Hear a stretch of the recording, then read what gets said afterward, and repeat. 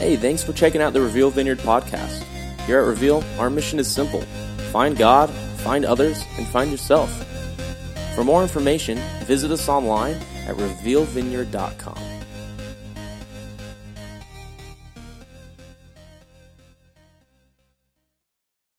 So we are in a series about starting over.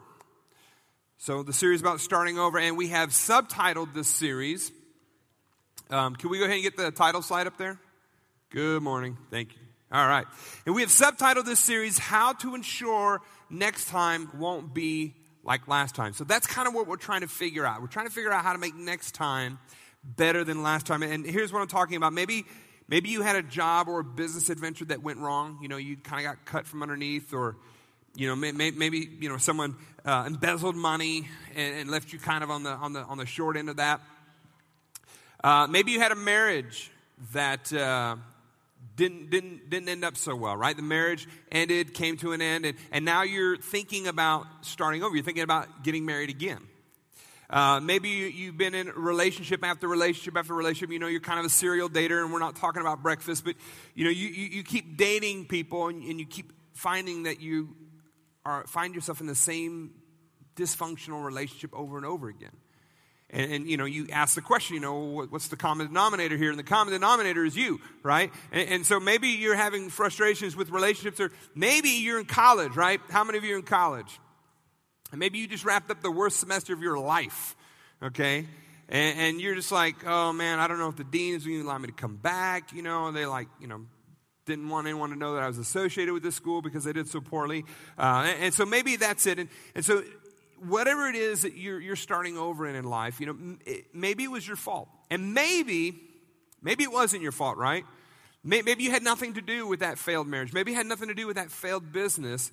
And I'm sure that if we've all been given enough time, we can generally figure out how it isn't our fault. Like, we can pretty much figure out how to kind of manipulate the story and put it all on someone else, right? And if you were here last week, we talked about that sphere of blame, and how when we've got 100% of that blame, usually the part that we're willing to own is like, the teeny little sliver, like that 0.101% of the failed whatever was our fault, and the rest of it was on everybody else. So again, whether you're starting over financially, academically, relationally, professionally, romantically, this series will be extremely helpful. And if this is your first time here, if this is the first time in this message series, meaning that you actually think I'm the senior pastor here, that means you haven't been here for very long, okay? Go back and listen to the first two messages of this series so that you have the full context of what we're talking about today. And so we talked about last week and the first week that we learned from our mistakes, it seems like, in the areas that matter the least, right? Like, you only had to make, that mistake in that game or in that sport once, right? Like, how many times have you ever gotten an email from someone, and it's from a person you don't like? Like, they sent you this email, and you're like, oh, I can't stand this person. And they CC'd you and like three other people, and so you kind of came up with something snarky to say, and so you replied to who you thought was just going to be your buddy, but you ended up replying to everybody, right? And so that snarky comment went back to them. That ever happened to you? I'm the only one? Okay. Hey, I learn really fast. So we tend to learn really fast from the mistakes that we make in life that matter the least. However, what we discovered is that we repeat the mistakes in the areas that matter the most. So our finances, right? Our relationships, our parenting, leadership, academics. And so we don't learn from those. We just keep repeating those mistakes. And these are the areas that matter the most. And so we sit back and, we're kind of exhausted, or we're frustrated. Here I am again. And so we ask the question, when will I learn? And it's a great question. It's a question that needs to be asked, but the problem is, in the areas that matter the most, before we've had time to actually answer that question or learn from our previous experience, we just jump right back in. We get involved again, and we make the same mistakes over that we made the last time. And so history just keeps repeating itself. And we said that the reason why history keeps repeating itself is we bought into three myths. The experience myth, right? Experience makes me wiser. Well, experience doesn't make you wiser, it just makes you older. But evaluated experience makes you wiser. We said that the know better myth is, since I know better, I'll do better. Okay, I don't even have to convince you that that's not true. You know that that's not true, right? Just because you know something doesn't mean you're actually going to do it, right?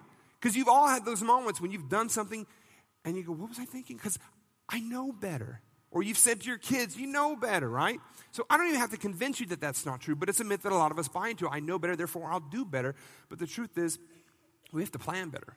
We have to be surrendered in some way. And then the third myth was that, time is against me. I've got to get back in the game. I'm not getting any younger. Opportunities are passing me by. But my friends are all, everybody's progressing in life except me, so I've got to hurry up and catch up. But we said, look, time is not against you. It's not your enemy. Time is your friend. Because with time comes clarity. And with clarity comes the ability to make better decisions. Because if you were making better decisions to begin with, you wouldn't be starting over to begin with. And so we said, look, there are three things, three exercises, three philosophies, if you will, that you need to do in order to ensure that next time will be better than the last time. And the reason why we're pointing these three things out is that as a pastor, or if you ever talk to other pastors or other counselors, we see this pattern in life over and over and over again. And honestly, we're just sick of hearing it. That was supposed to be a little funny, so I'm dry, witty humor. You'll have to just kind of bear with me. So we see this over and over again. And so we're not like perfect people, but we're like, all right, look, people, here's a pattern. Haven't we figured this out yet? And so let's just stop. Let's push pause on life and let's evaluate this stuff so that we can get it right the first time. Because here's the thing. Your life will have pain in it, okay? You don't have to go looking for it. It's going to happen. I promise you will have pain in life. But let's have a little bit of wisdom to try to avoid the unnecessary pain in life. Are you with me? So, again, this stuff is not rocket science, right? This is kind of common sense stuff. And so nothing I'm going to say is going to be so earth-shattering. You're like, man, he's like, this genius. Because I'm really not. Just ask my wife and she will clarify that for you very quickly. So when it comes to starting over, whether we're starting over in a marriage, a job, a relationship, academically, whatever it is, we said that, look, there are three things that you have to do. You got to own it, you got to rethink it, and you got to release it. Last week we talked about how you got to own it, right? That you can't blame your way into a better future. You can blame your way into the future, right? And when we said blame, I said that's when we blame something, we be lame. And I got about just as much laughter last week as I did then. And but I'm a glutton for punishment, so I went with it anyways. I just dove right in. So you can't blame your way into a better future. You can blame your way into the future. But here's the thing. When you blame others for your failures in life, whether it was all you or none you or little you, whatever the case may be, you smuggle the things that wrecked that last time into your future things. So, for instance, if your dysfunctions, your bad habits, your addictions, right, your insecurities, when you blame other people for what failed last time, those things just follow you right into your future. And who wants to sabotage their future, right? But that's what blame does. It sabotages your future. And so we said, look, in own it, you have to own your part of whatever it is that you're having to restart. And we said, look, you have to, in order to make peace with your past, you have to own your piece of the past. I kind of said that backwards. And so today we're going to talk about how to rethink it, right? And here's what I mean. When I say rethink it, we've all been in that place where that failed thing happened, or, again, that relationship, that she left me, whatever the case may be, I failed that class, And then we all sit down and we ask this question. What was I thinking? What was I thinking, right? Like, he's an idiot. What was I thinking? I keep dating people that are idiots. What was I thinking? This is a great question. Everybody warned me. My mom said, look, I've got 12 reasons why she's bad news for you. I said, but Mom, I love her. She said, well, give me one thing that you love about her. You couldn't come up with anything, but you loved her anyway, right? Went sideways. What was I thinking? Or how about this, 0% down, no payments for 8 years. Okay? It's too good to be true. It's because it is too good to be true, right? What were you thinking? What was I thinking? Or, 30% guaranteed return. All we need is $2,000 from you today. What was I thinking? Or for those of you who just finished up school, I knew I should have studied for that test. What was I thinking? We've been there. And the reason that we ask the question, what was I thinking? Is because when you look back at your behaviors or your decisions, it doesn't even make sense to us, right? It doesn't even make sense to you. Like, you go, what? That's just stupid. What was I thinking, right? Because that doesn't even make sense. But you did it. You made those decisions. And so what were you thinking? And this is an extremely important question that we frequently ask, but we rarely pause to actually give an answer. You know, it's kind of this thing that we just kind of say, you know, kind of a cute little saying, oh, what was I thinking? I'll jump right back in. You know, what was I thinking? Dang, she's cute. You know, what was I thinking? You know, sure, I'll take that job. What do you do? You know, or what was I thinking? No, I'll lease another one. It's all good. You know, or what was I thinking? Let's go shopping. You know, woo! What was I thinking? And so it becomes like this little fleeting thought through our minds, and we don't stop to answer it. But if you actually do stop and come up with a real answer to this question, I believe that this will be key for you and for me to ensure that next time won't look like last time. But if you don't, history will just simply repeat itself. And here's why. This is not earth-shattering, right? But if you think the way you used to think, you'll do the things you used to do. Like some of you are like, okay, I woke up for this, right? You know, like this is... Everybody knows that, right? But we keep doing it. We keep doing the things that we used to do. We keep thinking the way we used to think, and then we keep getting the same results. You know, you've heard it said before, you know, what's the definition of insanity? Doing the same thing over and over and over again, the same way, and expecting a different result. But if you keep thinking the way you were thinking that last time, and that last job, and that last relationship, chances are history is going to repeat itself. Now, in a few minutes, I'm going to run through 7 lethal thoughts that kind of get people into trouble, right? But before that, I want to take a look at a passage of Scripture. If you've ever grown up in church, this Scripture will be very familiar to you. You know, it's ancient, but man, it is so relevant. And the Apostle Paul wrote it. And if we can nail this, right, it will help us to avoid a lot of those what was I thinking moments. Now, if you know Paul's story, right, Paul was, you know, this big mean guy that was like chasing down Christians, and he was hunting them down. And he had his own starting over story, right? Where he went from trying to kill Christians to trying to plant churches in the name of Jesus Christ. And so he understood this tension of what it takes to really start over and get it right the second time. He understood the tension of living with the regret and the pain of knowing what you've done. You know, that the people he was trying to encourage in their faith in Jesus were the very same people he was trying to destroy. And so that tension for him was really real. So he was not fuzzy on this idea of what it really means to start over. But here's what Paul says when it comes to thinking our way into a better future. In Romans chapter 12, verse 1, he says, "Therefore I urge you, brothers and sisters." We'll pause right there. This is a letter that Paul wrote to the church in Rome. And if you know anything about history, you know that Rome was not a fun place to be a Christian, right? And so this letter is actually for Christians. So look, if you're not a Christian here today, or you're not really sure, you're kind of on the fence, you know, I don't know what I really believe, or, you know, you wouldn't call yourself a follower of Jesus or a disciple of Jesus, you know, you can take or leave this advice. Right? You can take and go, hey, I'll try it, or you can just kind of go, not for me.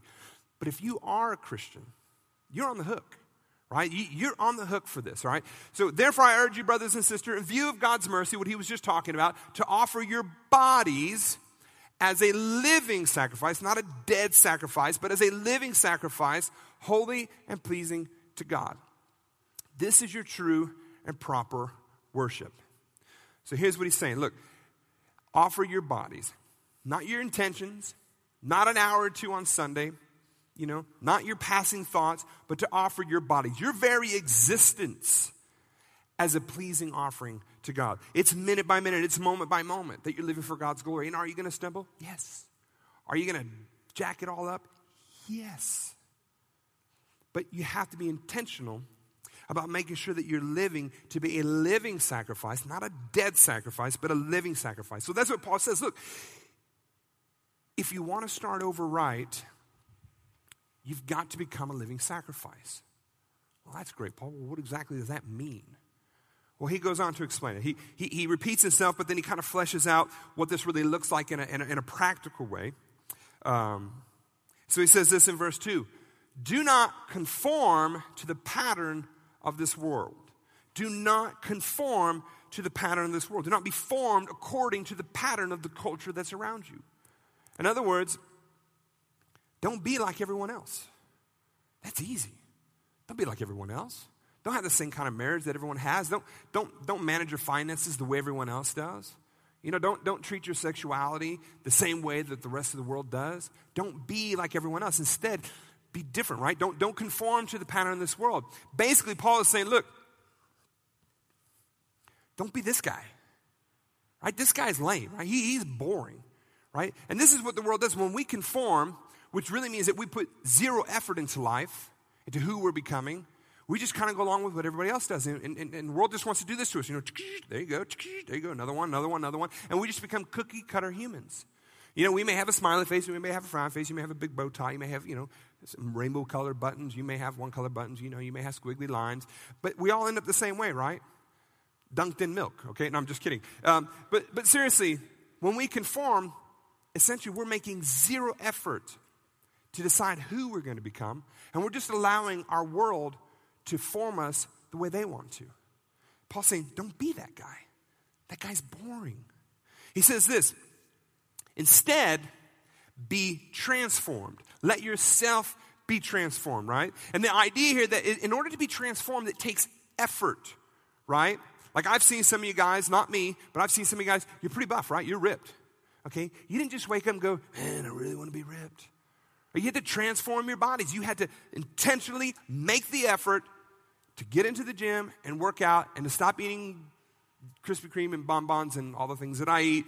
And so if that's you, I need your help. So come and see me after service. But the idea here, again, it takes effort. And so Paul says, do you want to be a conformer, right? Do you want to be Emmett from the Lego movie, Everything is awesome, right? We're just going to do what everybody says, right? I'm just going to follow the rules. I'm not going to upset anything. I don't want to stand out. I want to be different. I want to be just like everyone else. So you're going to be Emmett from the Lego movie, the conformer, Paul says, don't be that guy. Be this guy. Don't be a conformer. Be a transformer, right? That's what you need to be, right? So I actually wanted to get the bigger one of this, but I found out that was the bad guy, and so I didn't want to upset any transformer gurus. Some people take their folklore very seriously.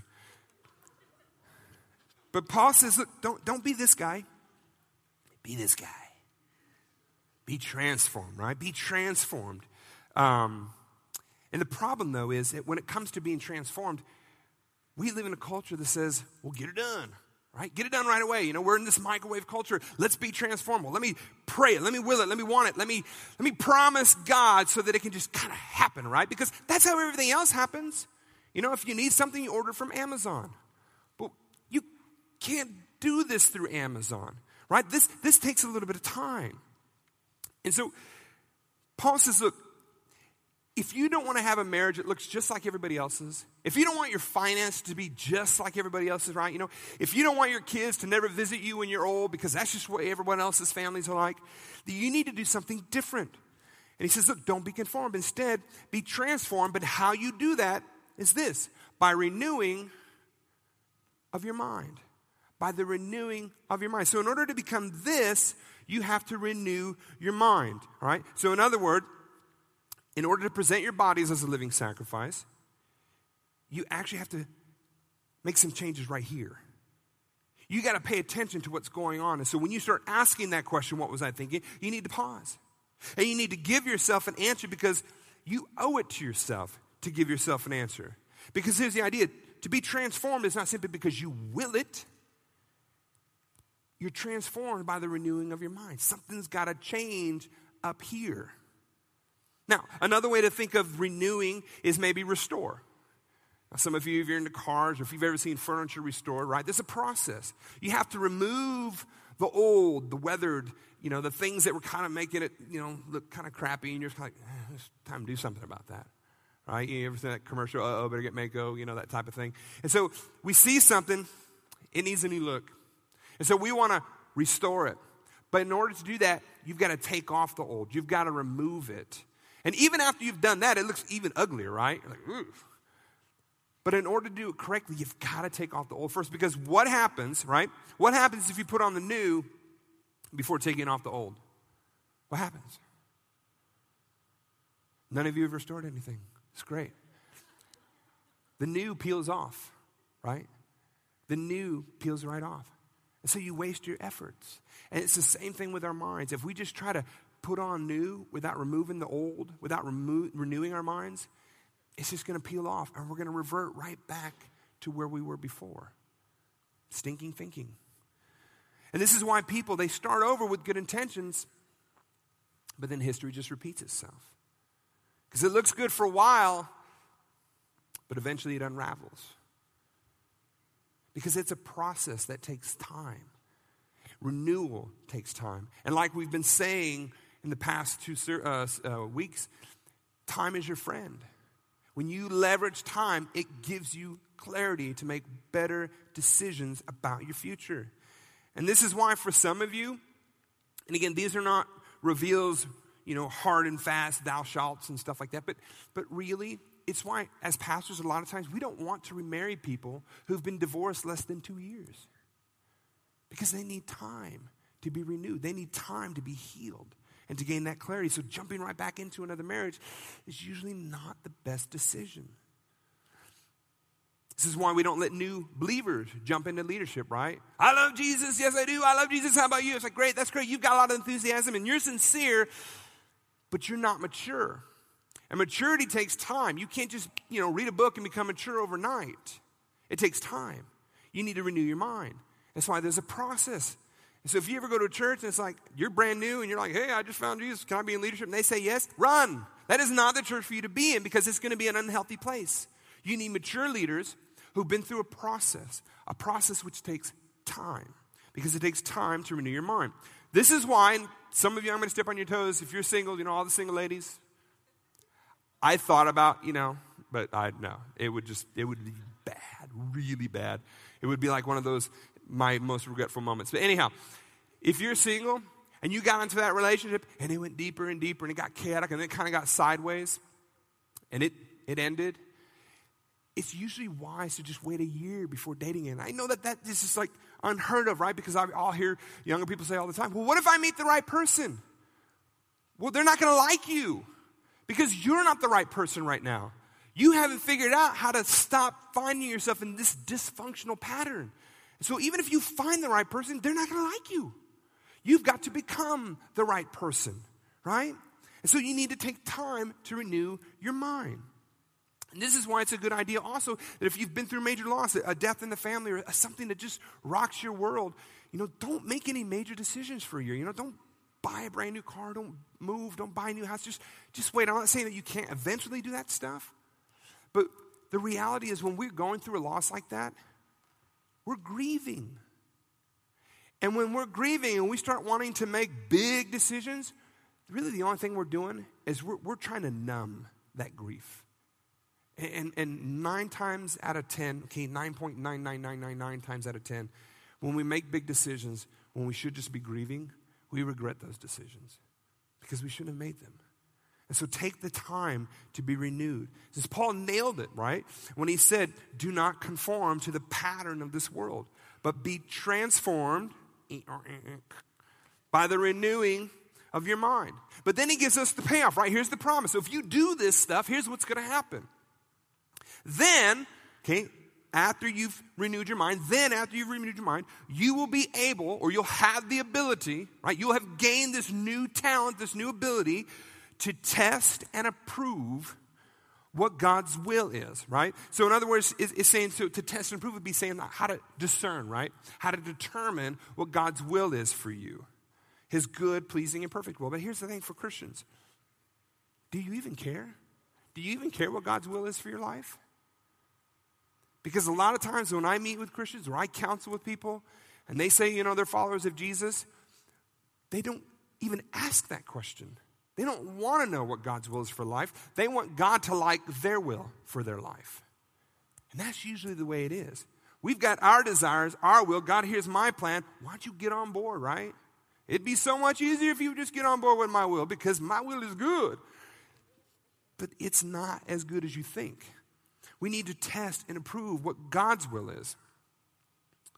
But you got to take time to renew your mind. And so what are the implications of this, right? Well, it means you actually need to read your Bible. That thing that's been sitting in your mama's, house on top of that bookshelf that's like collecting dust, right? It's, hidden by like 40 knickknacks that you don't even know what they are anymore, right? But you need to blow the dust off that thing, or, if you're like me and you're just too lazy to open a book, you download it on your phone, and you need to start reading the Bible on a regular basis. Because you cannot renew your mind if you don't get God's thoughts into your mind, right? It means like for some of us, you need to be at church regularly. And maybe it's not this church. Maybe you don't like me. My sense of humor is terrible, and you're like, you're an idiot.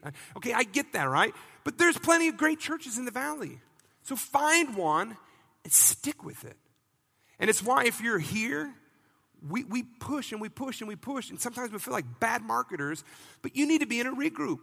You need to do community with people, because when you're in circles with other people who've had different experiences from you, who have more maturity than you, who have more life wisdom than you learn a lot of things that you wouldn't learn otherwise.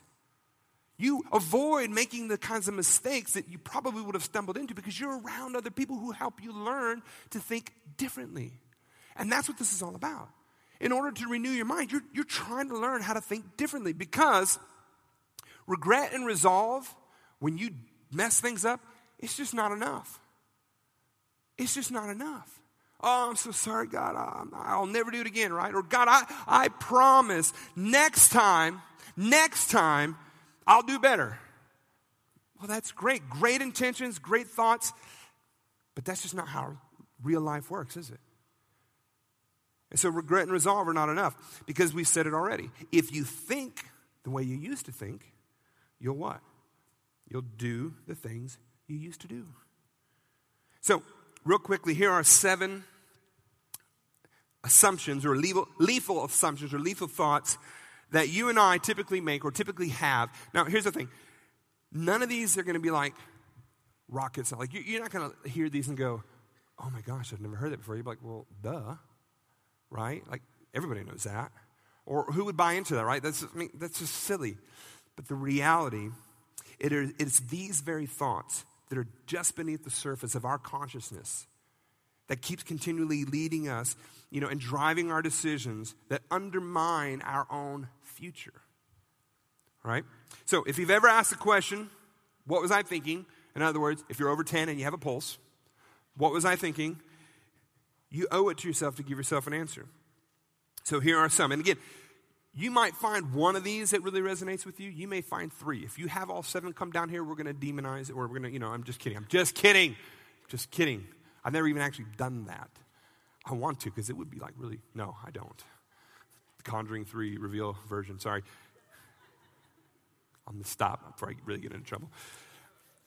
Some of these, and your assumptions may be something different. So none of these may be yours. You'd be like, Mike, you don't even know what you're talking about, right?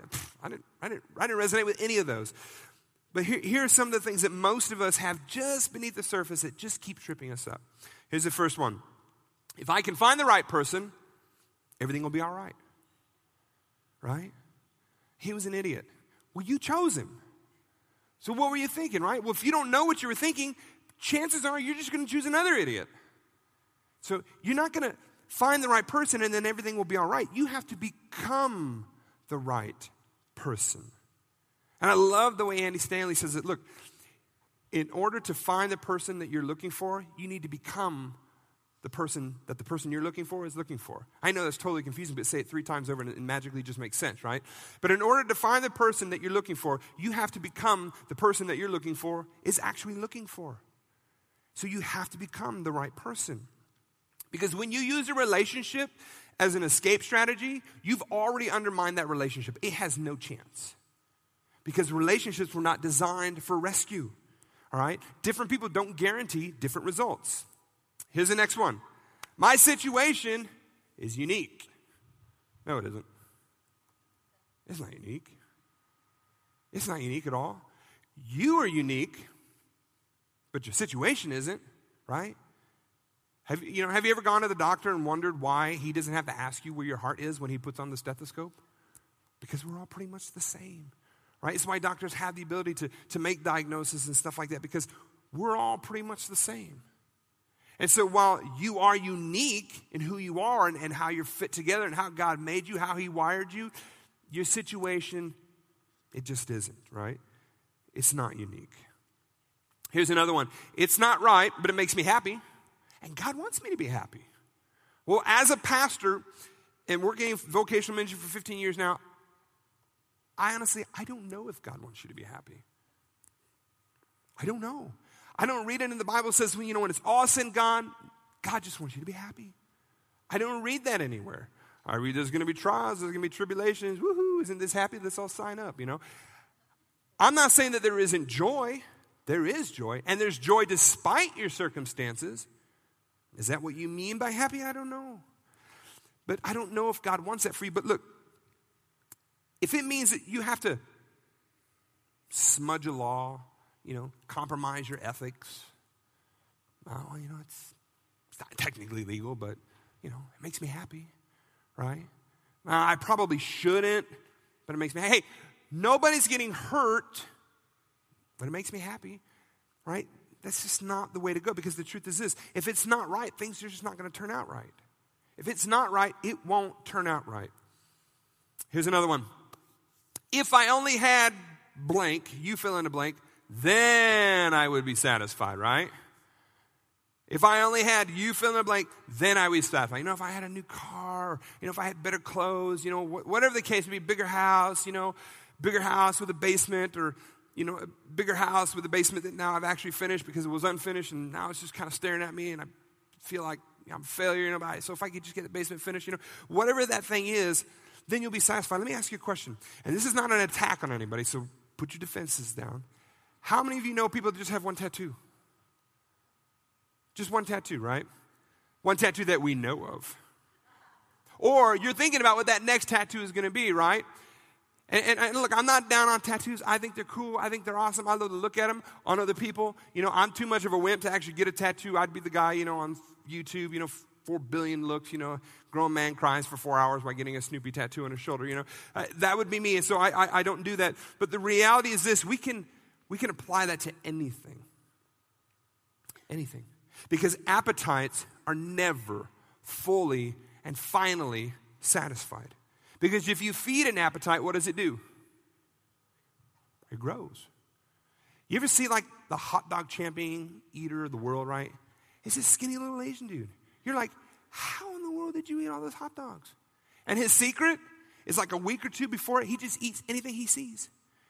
See, we would be thinking, you starve yourself, right? You get yourself, you're so hungry, I'm like, I'm going to pound that hot dog tray, But no, he spends literally 2 or 3 weeks prior to that competition, which I don't even know why you would have a competition like this, just eating whatever he wants. Because as we feed an appetite, it grows. And he figured that out. So, new won't change you, but renew will change you. Here's another one. I owe is better than I want. Say that again. I owe is better than I want. Now, you may not consciously think that, and just hearing me say it, you're probably thinking, well, that's just stupid, Mike. Come on. But the reality is this, okay? When you saw it, you wanted it. But in order to get it, you had to owe. I want it, but I got to owe. If I get it, I'm going to owe, but I want it. And so you bought it. You drove it. You wore it. You watched it. You moved into it, right? And then you realize there was this tension because in the end, you couldn't afford it.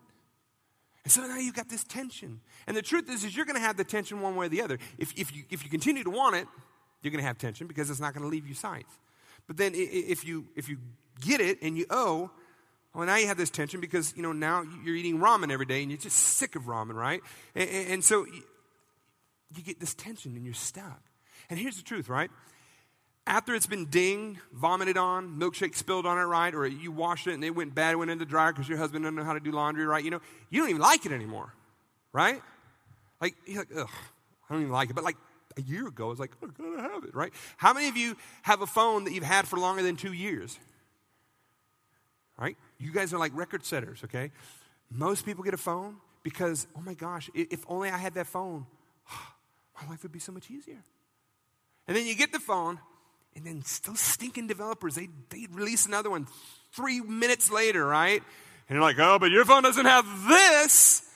And you're like, oh, but you push away, no. But then the next phone comes out, and you're like, oh my gosh, this phone will whisper to you at night. It's like, I've got to have it. And so now this phone that you knew was going to satisfy you in life, in 6 months you don't even want it anymore. In fact, you're suffering with this phone because there's that phone. And so we have to figure this out, that I owe is better than I want. That's a lie. It is better to want than to owe, because you eventually get it when you can, and then you enjoy it so much better. Because when everyone else is going, oh, I've got this payment, it's like, well, should have waited, right? I want is better than I owe. Here's another one. This one might poke a little deeper. My secret is safe with me. No, it isn't. Right? Like, I thought really long and hard about this, and no, it's not, right? So that's my answer. We can wrap things up and we'll be done. No, seriously. My secret is safe with me. Secrets are bad. They're unhealthy. Because here's the truth.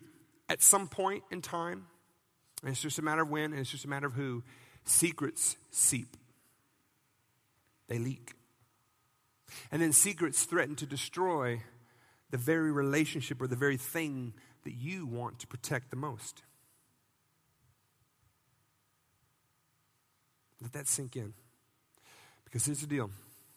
You, her, and that alcohol addiction, it's a bad threesome. Somebody's got to go. You know, you, her, and that porn addiction, it's not going to work out.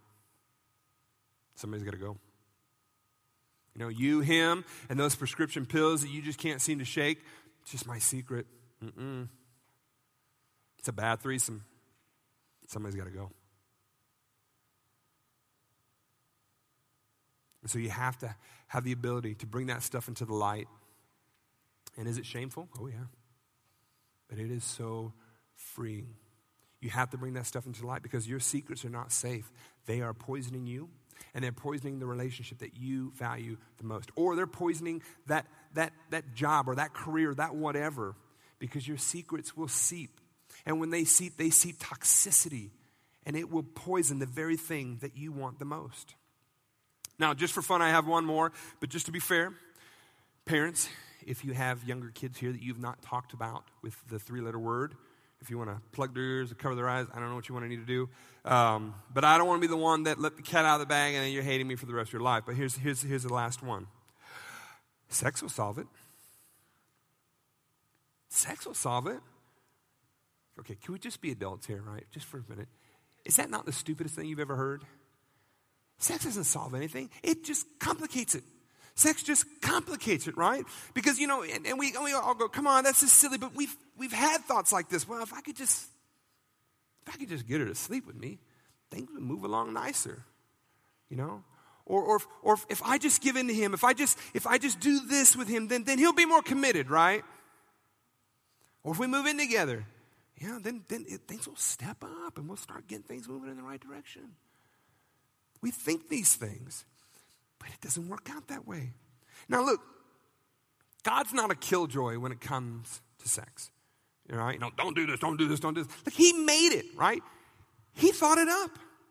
In fact, I can imagine the day he's sitting there going, ooh, I got a good one.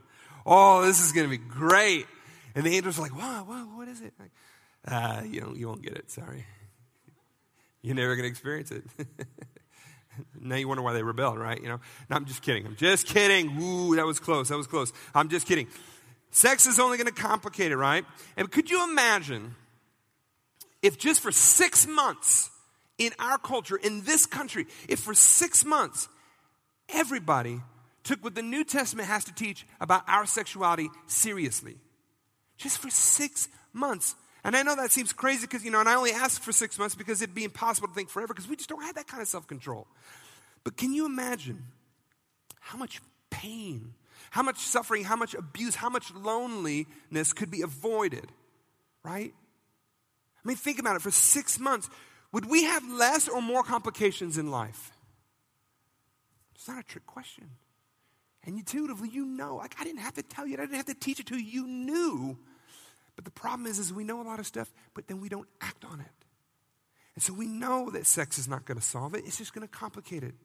Because it makes it even more difficult to do the right thing when it's staring you in the face, right? Because you've complicated it. You've created this sense of obligation to this person that you really weren't there. They weren't there, right? And so sex is not going to solve it. So what were you thinking? Which of those 7s hit home for you? Again, if it's all 7, come on up. We're gonna do business. But what did you believe? What did you think? What did you assume that led you into the place where now you got to start over? And here's the thing. You owe it to yourself to give yourself a specific answer to that question. What was I thinking? Don't just say it and then just run off. You've got to answer that question. Because remember, at the end of the day, you want to be a transformer. Just trying to break the tension, people. Work with me. And not a conformer. This is not who you want to be. You want to be this guy. This guy is awesome. And next time can be better than last time. But not just because you wanted it to be, right? Not because you promised God, not because of anything else, but because you renewed your mind. And that's the only way it's going to happen. So, let's pray. Father, we thank you so much for a church where we can just talk and be honest, Lord. Even grace for maybe the bad humor that I've dropped this morning. But God, I pray that even though it's painful and maybe it's embarrassing, God, help us to just bring this stuff to the light. Help us to be transparent for just a moment, God, that we would own what it is that we've contributed to that failure, even if it's just that 1%. And God, that we would allow you to renew our minds, God, that we would not carry these lethal thoughts, that these poisonous assumptions into our future, God, that you would give us the wisdom to break the bondage that we've created, that you would give us the discernment to see the false thinking that we've allowed into our heads, and that we would put an end to it, Lord. Give us the clarity that we need to ensure that next time won't be like last time, because we've allowed you, Heavenly Father, to renew our minds. And it's in Jesus' name we pray. Amen. And listen, if any of those hit home and you kind of want to do a business or you want to throw a rock at me or something, come on up here. We'll have a ministry team that can pray for you, minister to you, or if you've got any questions for me. Otherwise, have fun going out into that heat. We'll see you next week. We will finish up this series with releases, so make sure you're here. And again, if you missed the previous weeks, go catch them online. God bless. We'll see you guys next week.